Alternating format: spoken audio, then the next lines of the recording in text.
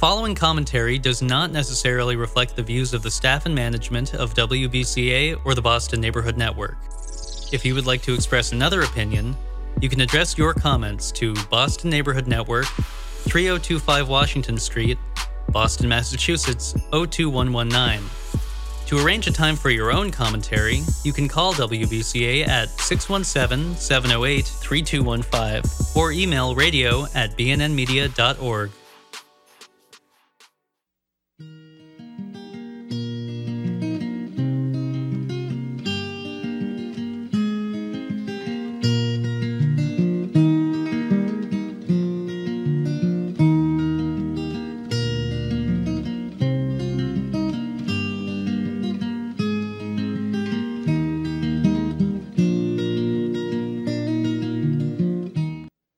Welcome to Life Matters. I'm your host, Brendan O'Connell. Well, we scour the earth to find people that want to hear their voices heard, in particular pro-life voices from conception or fertilization to natural death. And today we have a national and international known Christian social, political, human rights activist and an ordained minister in the Reformed Presbyterian Church. He's the director of the Christian Defense Coalition. Well, welcome, Reverend Pat Mahoney. It's wonderful to be with you. It's interesting with this Irish Catholic name that people find out that I'm a Presbyterian minister. I remember I did a prayer walk through Ireland, and every event I went to, they would see Patrick Mahoney, pro-life leader, and they'd be there. Father Mahoney, it's so wonderful. I took it as a great upgrade, a great honor, getting bumped up to first class. Well, now, you were in the wars, the abortion wars, for a long time with a good friend of yours who just passed away, Chris Slattery. Can you tell us what it was like? Like, when did you first meet him and some of the events that you were with him that were notable? Well, first of all, Chris was a dear friend. I met him in 1988. We immediately hit it off. I was a pastor in New York City. We connected. In fact, I had the honor of doing the eulogy at his funeral mass just around Thanksgiving of 2023. And I have to say, Chris and I have been in the trenches over that 35-year period on some incredible events.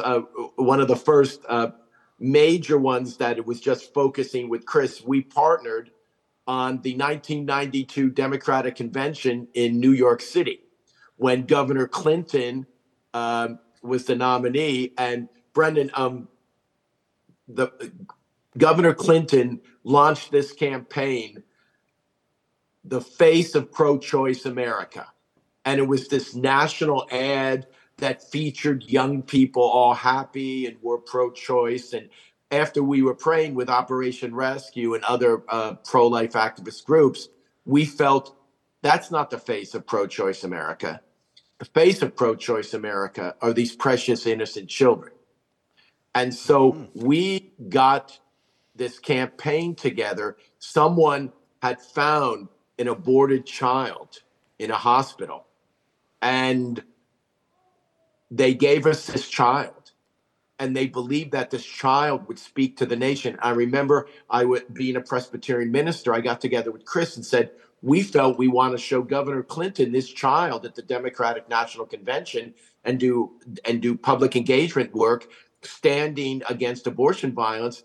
And I said, but as a Presbyterian, as an evangelical, I needed to meet with Catholic leaders in New York. Would this be we didn't want to in any way diminish the life of this child. Would this be an improper use? And so he set up a meeting with Bishop O'Connor,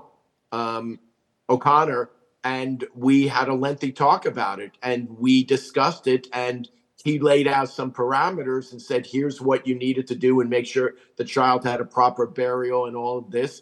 So amazingly, it's such a long story, but to shorten it, a gentleman had the child. Governor Clinton used to jog back in the day, 32 years ago. He passed this gentleman who had this baby, which we called Baby Nathan, named him after the prophet Nathan. And he invited Governor Clinton to sign a copy of the New York Times he had. And under the New York Times, in this this plastic see-through container, he had baby Nathan. And when Governor Clinton came, he removed the New York Times and he said, Governor Clinton, this is the face of pro-choice America. What about the babies? And Brendan, it probably would have, he would have denied it. President Clinton would have denied it. But there was an Associated Press photographer and USA photographer right there. And there's a historic picture of just inches away of Governor Clinton seeing the true face of pro-choice America, which is the face of one of these 63 million plus innocent children. In New York, we were outnumbered. I'll never forget, we came out of this church and we had a good crowd. We had probably 700 or 800 people, but the mayor, I think Dingle was the mayor of New York City. They had a pro-choice march across the Brooklyn Bridge. We come out of the church, there's 14,000 people there. They harassed us. We did rescues. We had incredible rallies. We were throughout the entire city. We were out at the convention center. And Chris was right at the center of this. And Brendan, I think in talking about knowing Chris, people have to understand Chris Slattery was one of the most unique people I know, in that sharing in a very public way, day in and day out for 40 years, the message of life in the most hostile environment out there.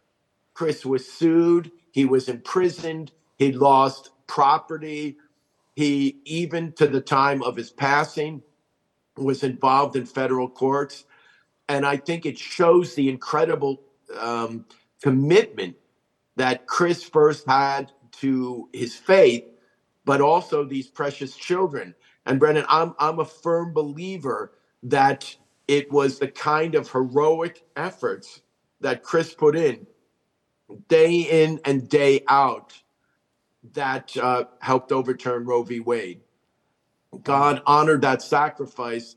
I love that Bible verse, grow not weary in well-doing, for in due season you will reap a harvest if you faint not. And Chris did not grow weary in well-doing in the face of the most hostile and horrific persecution and attacks. Right. In fact, I keep seeing a number of between 40 and 45,000 lives were saved by him and his organization, Expectant Mother Care. I shared that at his funeral mass, and it was interesting. My wife and I, unbeknownst to Chris's passing, had just watched Schindler's List again. And the end of the film, there's a line that says, generations will live because of what you did. And what became known as the Schindler Jews, which were 1,600 of them, at the end of the film, they were now grown up. They put stones on Oskar Schindler's grave. And I just, in my mind during the eulogy, recalled the 45,000 children that Chris had saved and the impact that they'll have for generations to come. And you can imagine that moment in heaven when Chris would meet those children, his heroic efforts. I mean, if a law enforcement officer, member of the fire department, saves 5 or 10 people in their career, that's a lot. Yes. And Chris saved over 45,000. Wow. He was, if you knew Chris, and I know you did, I said he was like Edward Scissorhands. Like he had a phone glued to him. I hope those who view this can get this picture. I don't care where you went with Chris. We went hiking with him, out to dinner with him, amusement parks with him, on roller coasters with him. And Chris would have this phone and he'd be answering calls of women who were abortion minded. There was never not a time where Chris wasn't engaged in trying to save these precious, innocent children. And you just got to know Chris. Yeah. Like wherever you went with him, he would break to get the phone. And that kind of dedication, that kind of love. And I found he was quite innovative, too, kind of pushing the envelope. Could you talk about that a little bit? Sure. Chris, I didn't believe got the credit he deserved for being so far ahead of the curve. You have to understand, Chris, he was the kind of person, his commitment was in the work. So he wasn't the kind of person that would send huge news releases out or announcement of all the great work he was doing. And I think in the history of our movement, it's important to remember these kinds of heroes. So first of all, Chris introduced ultrasound long before it became accepted and embraced by the pro-life community, the Pregnancy Resource Center movement, and others. Chris partnered with hospitals. Can you imagine this? Because hospitals would make money delivering babies. Chris would actually partner with hospitals. And perhaps one of the most innovative things Chris did, being in New York City, real estate being so high, rentals being so high, Chris got a mobile medical unit and he parked it right in front of the abortion centers, years ahead of what happened. And the founder of Save the Storks spent time with Chris, and from his time with Chris and what Chris did, that birthed Save the Storks. Mm-hmm. And now many other pro-life, life-affirming centers and pregnancy resource centers have these mobile clinics. I'm a founding member of Stanton Healthcare. We have affiliates around the country, and we have a mobile medical unit right in front of the Planned Parenthood in Ontario, Oregon. So Chris was was ahead in using apps and tracking people through Google ads and opening up Regis offices, which are these temporary office spaces. He was one of the first to bring in foreign interns to work with him and to share this message. And I can tell you a story. I work in Washington, D.C. I've been on Capitol Hill for 32 years, but I live in Fredericksburg, Virginia. Chris spoke at a big international pro-life convention that we were speaking at in Dublin, Ireland. And our head nurse at a life-affirming center in my town of Fredericksburg, Virginia, Chris spent some time with her and made a couple of suggestions on how to answer the phone and how to deal with abortion-minded women on the phone. And she said that revolutionized our entire ministry. That spending time with Chris and hearing his experience, he was a wealth of knowledge. Brendan, I think the most dangerous place on earth would be the air between Chris and I, who are both talkers. and Chris always loved to share. Chris literally, if someone gave him a phone call and said, "Hi, I'm in Erie, Pennsylvania. Can you come help me?" He was always there. You and I were talking before we got on air that the Dubliner, people joke around, outside of the Vatican and the Catholic Church, is the number 3 pro-life center in the world, where at the March for Life, pro-life people gather, at pro-life gatherings in D.C. they gather.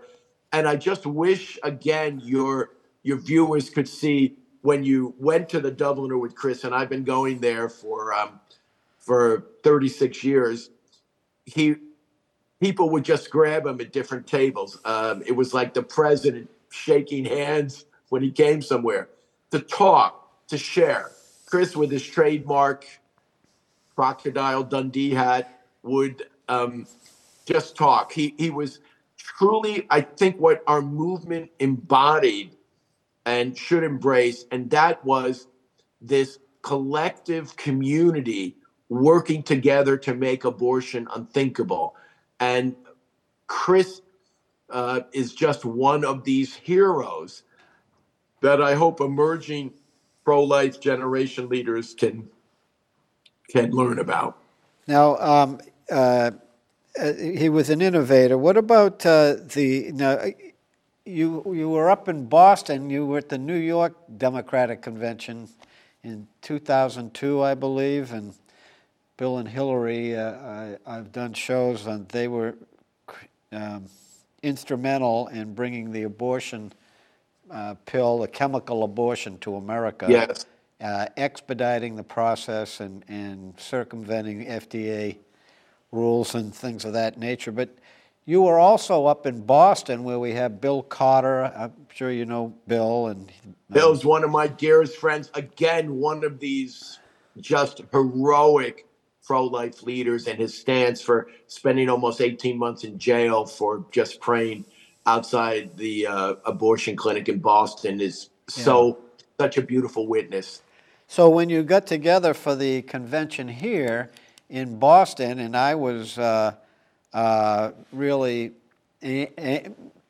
angry at the American Psychological Association, came out a day or two before the convention that abortion, they state that abortion doesn't hurt women, which I know is a complete lie. I've had so many women on this show talk about the emotional, psychological, physical danger, even death that occurs from abortions. But what did you folks do when you were in Boston? Was there a sidewalk chalk thing or? Oh yeah, we did it. So we did tons of things in Boston, and we built around the theme of Boston. You know, the Boston Tea Party, Faneuil Hall. You guys up there have some pretty heroic people in your own right. And of course, I'm a big Sam Adams fan, and I'm not talking about the beer. I'm talking about his heroic efforts. So we centered around that. We did sidewalk chalking around the garden where the convention was being held. We did, believe it or not, at Faneuil Hall in that shopping area that is there. And right behind Faneuil Hall, you have the Sam Adams statue, Faneuil Hall, and then behind it, this kind of little open area. We did a die-in there. Like, what's there a are die? tens of thousands of people, and we just said, this is what abortion is. This is how many children die. And we just had covered that Faneuil Hall cobblestone. I can tell you it was a little rough on the back, Brendan, that cobblestone. So in a die, do you lie down on the ground? Is that what a die is? Yes, a die-in. We represented all of the children who are dying from abortion. So all of a sudden, we had this huge crowd, and then they spread out and all went down on the ground, and we started chalking around their bodies. And then we unfolded huge banners saying these represent the children who died through abortion violence. And it was an incredible event. We had marches. We had a federal lawsuit. We tried to hold a demonstration in front of then Senator Kerry's home on Beacon Hill. And the city of Boston forbid us. They prohibited us. They wouldn't grant us a permit. And we went to federal court to sue over that. Chris was a part of that. Chris was a part of everything he could be in. And Brennan, I don't know if you realize, but the 2000 Republican convention was in New York City with George Bush. And we were there, and we filed a federal lawsuit there, and we won the right. Before they shut down Madison Square Garden and fenced it in, the last people there were the pro-life people, and we had a beautiful prayer time and unveiling banners. Chris was a part of that.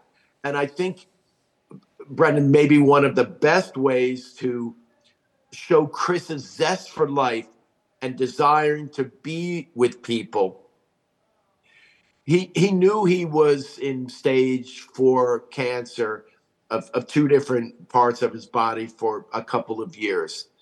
And he was having a difficult time moving around and getting from one place to another and getting very fatigued. And he always wanted to go on a safari. And 2 months before he passed away, he went to Africa with friends and a safari. I think he told me he was going to try to recruit some people too to come over to New York City to be in front of, abortion clinics and things of that nature. But anyway, go ahead. It's not everybody that. No, Chris. That was Chris bringing people to New York. Oh, I remember. Oh, I don't know how much time we have. This Chris, as you know, Brendan. He could be fiery at times. And that's an understatement. Let you know how he felt. In fact, the bishop who opened up his the funeral, his homily, he goes, Chris Slattery was not a nice person. Yeah. And what he meant by that, he wasn't nice to Planned Parenthood at all. But we did a sit-in in Times Square, and we shut down Times Square. Oh, wow. And Chris's oldest child, Mary Frances, sat in with us. We all went down to the tombs and were arrested. We just shut down Times Square, and we said, as long as children are dying in America, America needs to know. We had a large group. Well, what happened was the Department of Child and Protective Services came to Chris and Eileen's home and spent several days there, several visits, not several days, several visits, really kind of harassing them. Why would you she was a minor, why would you let your daughter do this and this and that? And of course they said she made up her own mind. But I remember Chris going to me, if I lose my daughter, if the state comes in, you are in big trouble. Just so many fond memories and so many wonderful things. And Brendan, it goes to show the pro-life movement. I'm from a large Irish family raised on the North Jersey shore of 6. And we're feisty and we love each other and we're unique. I had 5 siblings, but we're a big family. That's the pro-life community and movement. We have many large personalities like Chris. We have some people who work behind the scenes, making things for pregnancy resource centers, baskets to help women, putting things together. We have people in the political arena, people in the advocacy arena across the board. And Chris represented the beauty of our movement, how diverse we are. He had an intern home. He was so far ahead of the learning curve. And I have to say, I definitely personally miss him. I need someone calling me at 11 o'clock at night to yell at me. With Chris gone, who would I have? And he was always funny when I was on TV doing an interview or some media thing. I could be sure he had great advice, but Chris would go, and he would always offer. I remember once we had these bright pink signs, and he goes, "Oh no, you should never use those pink signs again." So I think in our next Why did he say that? He just thought it was the wrong color. Listen, he just thought it was the wrong color. Like you needed a better color than that. That's Chris. That's if you know Chris, that's how he was. Just like that. But Brennan, I think he embodies. We saw Roe overturned. And now our next goal is to make abortion unthinkable. And we are in some challenging times. We have not done well in statewide initiatives. We just heard that Florida now has gathered enough signatures to put it on the ballot in Florida. I know that's being contested. But it is Chris paved the way. And I think it's important. I wish Joe Scheidler made it. But it was great that Chris outlived Roe v. Wade. Roe v. Yes. Wade ended before Chris did. And now his seeds, his vision, his heart is now can be imparted to these young 25 and 28-year-old activists, students, leaders, and follow in his footsteps and his courageous effort to end abortion. I see. Well, he surely be missed, just like Joe Scheidler is certainly missed. And, Yes. And others. Dr. Wilkie out of Cincinnati also Of course. was a great leader, and Nellie Gray. I mean, that first. Yeah, I was a teenager when I met. To let you know, I've been involved in the movement for 51 years, but I was 19, 20 when I got involved, and these were people that I admired and looked to. You know, Chris was a year or two younger than me, but these are people that we respected. Right. And looked to. And looked up. Well, thank you so much. Really appreciate it, Reverend Pat Mahoney, for being on the show and giving my pleasure.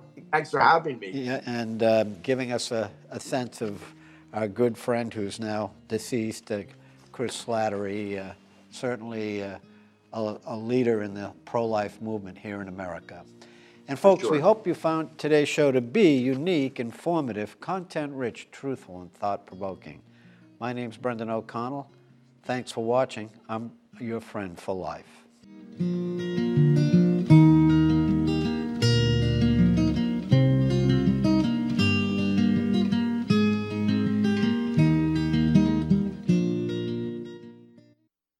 The preceding commentary does not necessarily reflect the views of the staff and management of WBCA or the Boston Neighborhood Network.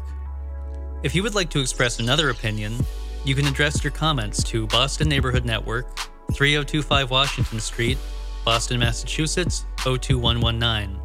To arrange a time for your own commentary, you can call WBCA at 617-708-3215 or email radio@bnnmedia.org.